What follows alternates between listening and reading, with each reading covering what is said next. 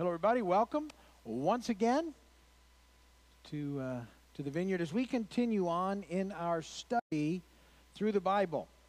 And for those of you who have been coming for some time, you know that we launched on this journey a little over 8 years ago. We're going through the Bible, pretty much a chapter at a time. Sometimes we'll do 2 or 3 chapters or half a chapter, depending on what's going on.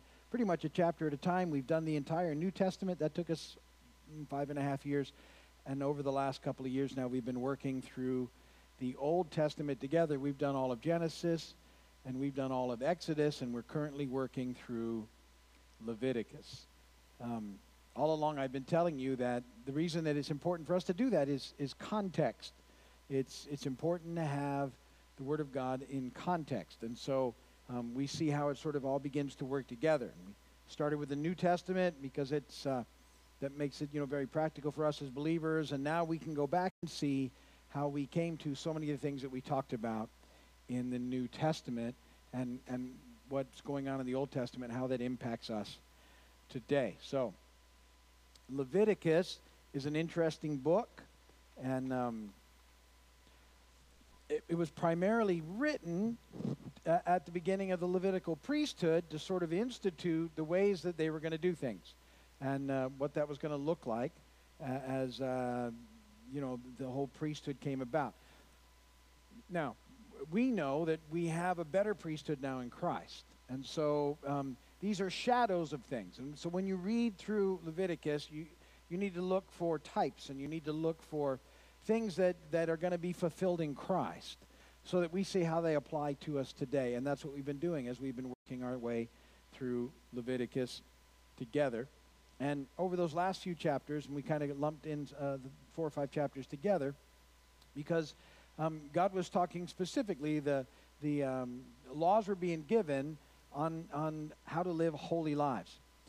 And now, when we hit 17, and we're going to move forward, it's about being set apart, and what that looks like as the people of God. And so there's a lot of stuff going on in the process. I'm going to really focus in on 17, and then I think when I get back, we're going to move into the feast in 23. So I'll cover these next few chapters kind of today in what's going on. But the big issue here at 17, which is such a big stopping point, there's 2 themes that sort of jump out big time in chapter 17 that I want to look at together. One of them is the prohibition against idolatry, and the other one is the prohibition against misusing or abusing the blood of the sacrifice, and why those things are so important and why they were such a big deal. And sort of the next chapters really sort of focus in on those things as well. So for us now, as we really, we looked at chapter 16 last week, and I think we did 11 through 16 last week, but it's 16. We focused on atonement. And as we pick up things happening here in chapter 17, the Day of Atonement had just been celebrated for the very first time. You remember atonement, the way do you remember that is at one-ment. We're at one with God because of the atonement. And the high priest had gone into the most holy place, and he settled the offerings. He made the offerings and the sacrifices for everybody, himself and all the people, for their sins, so that they could be at one with God. And it brought forgiveness and reconciliation to the people of God. And that's what atonement is all about. Remember I said that back then, it was once a year. It's one of the big things that they did. Only the high priest could enter the most holy place. And there was a lot of preparation that had to happen for him to do that. And he had to be dressed a certain way, and he had to be washed a certain way. And there was all sorts of things going on and to make that possible. And he could only go in there once a year into the most holy place. And just for this moment in time. And how amazing it is that for us now in Christ, the better priesthood, we have access to the holy place 24/7 because our access is in Christ. Who made the perfect sacrifice once and for all when he gave his life, and is the reason that we have at one meant with God, our atonement. He makes possible. But back in what's happening in Leviticus right now, the Day of Atonement has happened, and now God wants to help his people stay in that process. And salvation is a big theme throughout the Old Testament and throughout Leviticus. And when we come back and look at Leviticus 23, we'll see how big a deal salvation was in all the feasts and what's happening. But God wants his people to be saved, to have salvation. And the only way that that can happen with them is they have to approach him through the atonement, the reconciliation sacrifice. And so what he's going to begin to set in place in these next few chapters is how they're to live in this process to keep them in that place in the relationship with God. Throughout this, though, you're going to see that they can't keep up with it, and nobody could, which is why we desperately need Jesus. But all these things are being laid out for them, so they begin to see how desperately they need a Savior in this life. So these two big things that he's going to come into now. One is about idolatry, and one is, again, dealing with the animal sacrifice, the blood of the animal sacrifice. And the following chapters really sort of highlight those things. So let me read you Leviticus 17. It's actually a pretty short chapter. I'm going to start in verse 1, and then we'll go from there. I'm reading out of the NIV. Whatever translation you use is fine with me. The Lord said to Moses, "Speak to Aaron and his sons and to all the Israelites and say to them, this is what the Lord has commanded. Any Israelite who sacrifices an ox, a lamb, or goat in the camp or outside of it, instead of bringing it to the entrance to the tent of meeting to present it as an offering to the Lord, in front of the tabernacle of the Lord, that man shall be considered guilty of bloodshed. He has shed blood and must be cut off from his people. This is so the Israelites will bring to the Lord the sacrifices they are now making in the open fields. They must bring them to the priest, that is, to the Lord, at the entrance to the tent of meeting, and sacrifice them as fellowship offerings. The priest is to sprinkle the blood against the altar of the Lord at the entrance to the tent of meeting, and burn the fat as an aroma pleasing to the Lord. They must no longer offer any of their sacrifices to the goat idols to whom they prostitute themselves. This is to be a lasting ordinance for them and for the generations to come. Say to them, any Israelite or any alien living among them who offers a burnt offering as sacrifice and does not bring it to the entrance to the tent of meeting to sacrifice it to the Lord, that man must be cut off from his people. Any Israelite or any alien living among them who eats any blood, I will set my face against that person who eats blood and will cut him off from his people. For the life of a creature is in the blood, and I have given it to you to make atonement for yourselves on the altar. It is the blood that makes atonement for one's life. Therefore, I say to the Israelites, none of you must eat blood, nor may an alien living among you eat blood. Any Israelite or any alien living among you who hunts any animal or bird that may be eaten must drain out the blood and cover it with earth, because the life of every creature is its blood. That is why I have said to the Israelites, you must not eat the blood of any creature, because the life of every creature is its blood. Anyone who eats it must be cut off. Anyone, whether native born or alien, who eats anything found dead or torn by wild animals must wash his clothes and bathe with water, and he will be ceremonially unclean till evening. Then he will be clean. But if he does not wash his clothes and bathe himself, he will be held responsible. Blessed be the word of the Lord. Okay, so two big things happening, and some points to make around those two things. First off, one of the things you need to know is that in this whole process, the lawgiver is God himself. And God gives these laws because he's concerned about the attitudes of the people towards him. Now, most people, unfortunately, have turned away from God. A lot of people claim that they know God, but when they say that, what they mean is the God of their own imaginations, or their own ideas, or their own thoughts. And a lot of people have that concept about who God is, that it's God as they see him, it's God as they make him to be, it's God as they want him to be, or as they think it's fair of him to be, or as they have taken in a lot of things and well, this is what God is like, and they sort of generalize God. But what they believe in is a God of their own imaginations, ideas and thoughts. And when they do that, they reject the God of Revelation. the God and Father of our Lord Jesus Christ and of the Bible. And see, God reveals himself. God is revealing himself here in the Old Testament, but he further reveals himself to us in Christ.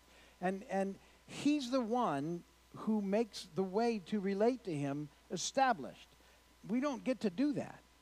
But that's where so much mess has come from. There's so many people think that what they want to do is they want to make God of their own opinion and of their own mindset and of a big general sort of generality of, oh, well, this is what God should be like, and this is what we think God's like, and so that must be what God is like. And I'm going to find some other folks who sort of agree with that or some sort of thing, and then that's what we'll do. But God revealed himself to us in Christ.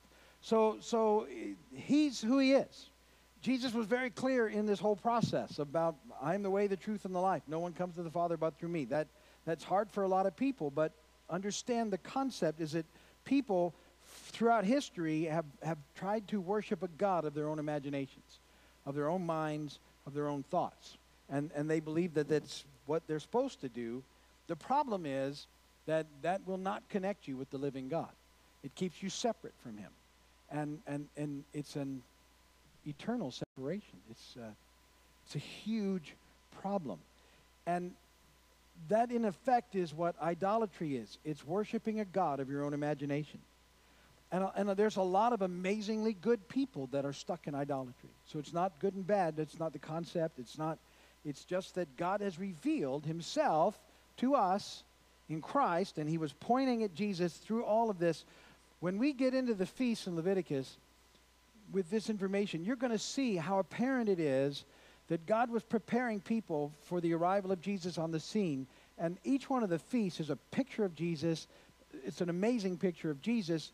And that when Jesus comes, he fulfills the feasts perfectly to the day of when they were celebrated. The first three feasts, when we look at those, you're going to see how he comes and he fulfills them with the crucifixion and the resurrection, and how he hits them perfectly on that happen. On a Passover it happens, and on unleavened bread, those two feasts happen within a day, and then first fruits happens right away, and it's on the resurrection, and it happens over that 3-day period, and Jesus fulfills all of those perfectly. And then the fourth feast, you'll see, is the Feast of Pentecost. And you know what happens. Pentecost was 50 days later. And what happens, we know at Pentecost, the Holy Spirit comes and fulfills feast number 4. And there's 3 feasts left. And the next one is trumpets. And each one revolved around a harvest. And the very first fruits, the little tiny one, and when we look at it, you're going to see how in Matthew there was a bunch of people that popped out of the grave that people forget about. That was the very first fruit, smallest of the harvest. Pentecost was another harvest. 3,000 people are added to the church. And then the big summer season, when the really big harvest happens at the end of summer, at trumpet blast. That's when it's over. That's when the harvest is thing. They would wait on a trumpet. What are we waiting on as the church? We're waiting on the trumpet. We're in the time of harvest. That's going to be responded. Then trumpets comes, and then atonement comes, and tabernacles comes, and those will all come just like that when Jesus comes back. But we're in this harvest season, and we're waiting for trumpets till Jesus comes back. So when you see all that, you'll see how magnificently God has put this together and revealed it for people to see that he's real and he wants to be in relationship with him. But he's the one that defines the relationship because he's God. He's the creator. We don't get to make our own definitions of what that looks like. When we do, that's idolatry. And worshiping idols is not something that we're allowed to do.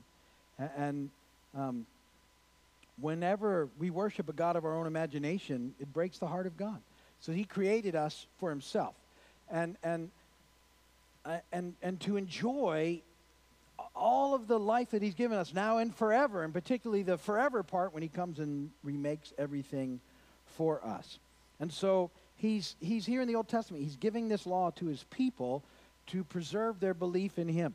And he wants to do everything he can to keep people from turning to the idolatrous practices of the world.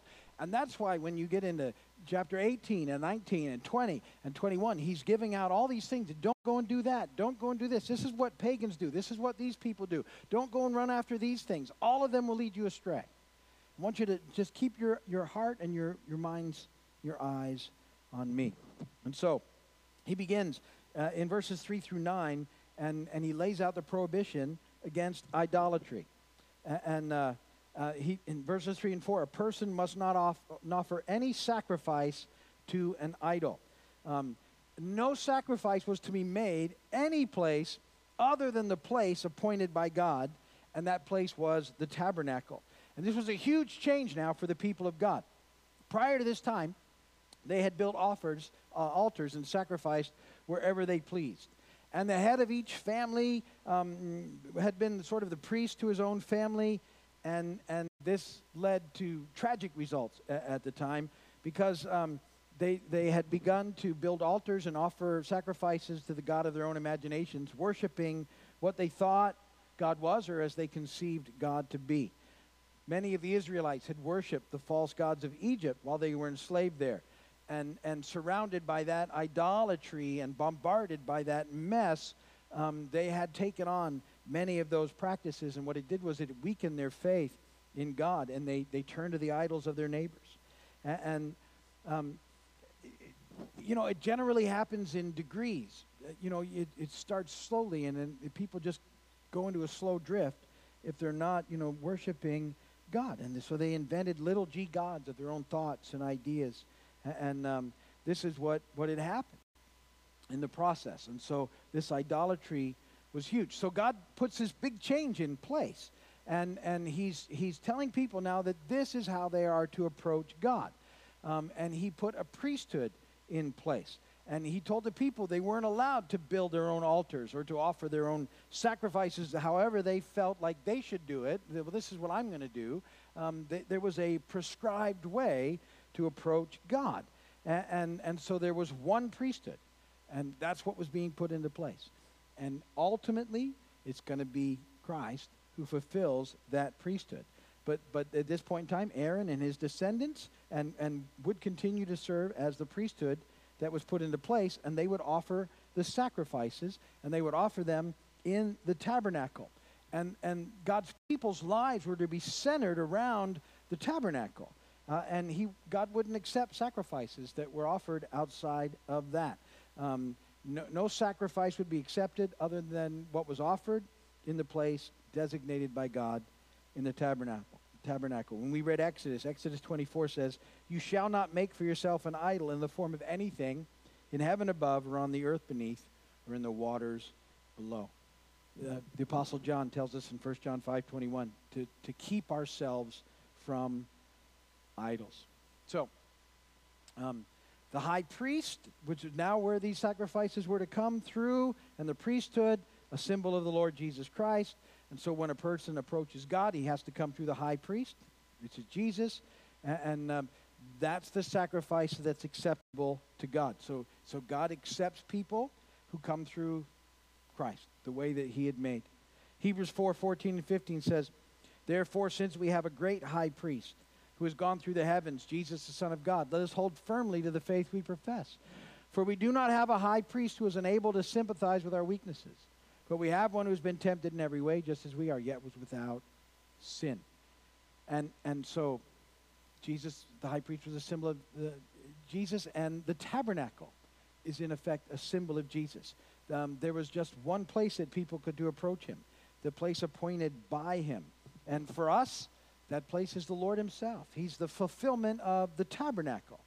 And when you read about the tabernacle, it's again a big picture of Jesus and who he is. And that the tabernacle sort of symbolized for us the coming of Jesus of the world and the sacrifice he was to make on the cross. And so when we approach God, we come through Jesus at the cross. And all of this is being set up, and you're going to see it amazingly laid out for you in Leviticus 23, how that happens. So that's the part about idolatry and staying away from it. The other big deal he's making in 10 through 16 is about the blood of the sacrifice. And this law was given way back, actually, in Genesis 9. It was first given to Noah, as far as we know. Genesis 9:4, where he said, "You must not eat meat that has its lifeblood still in it." And so this was a pagan practice where the blood, was used and consumed in all sorts of ways. But God says, listen, here's why we don't want you to do this. And he says, none of you can do this. And the reason is that blood is sacred to God. It's blood that gives life to the body. If you drain the body of its blood, what happens? You die. Life is in the blood. That has to be pumping through you in the process. And so it's blood that gives life in the process. And so the reason that the blood was to be respected is that it taught the dignity of life and how important life was, and that it mattered. It was never to be considered lightly. It was to be respected and honored. And another reason is it's the blood that gives life to us spiritually. It's the blood of the sacrifice and ultimately of Jesus that makes atonement and reconciliation with God possible. So Leviticus 17:11 is a very important scripture. It says, the life of a creature is in its blood, and I have given it to you to make atonement for yourselves on the altar. It is the blood that makes atonement for one's life. That's why it's to be taken seriously all the time.